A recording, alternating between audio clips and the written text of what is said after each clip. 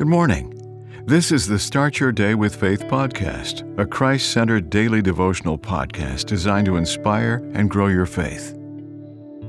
September 23rd, Rising Refreshed with Might. In several boxing movies, there is a scene in which one boxer gets really battered in a round and gets saved only by the bell. He staggers to his corner with almost closed eyes, with his supporters wondering whether he would be able to return. As the bell rings for the start of the next round, he walks confidently and takes the fight to his opponent, winning overwhelmingly.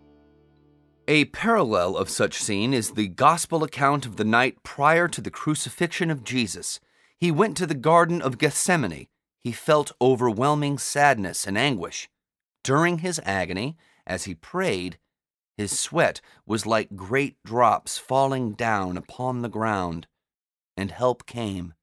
An angel came from heaven to strengthen him, and he rose, refreshed with might. These stories lead us to one of life's greatest dilemmas: to quit or not to quit. When life puts us in tough situations, should we say, "Why me?" or "Try me"? Try me, we should say. Why? Because it's not over until God says it's over, since He gives the hardest tasks to His mighty warriors. We'll do well to reflect on the doxology in Hebrews 13, verses 20 through 21. Now may the God of peace, who brought out our Lord Jesus Christ from the dead, make you compete in very good work to do His will, working in you through Jesus, to whom be glory forever and ever. And follow in the zeal of our Savior as we embrace the 5th stanza of the hymn, Sweetly the Holy Hymn.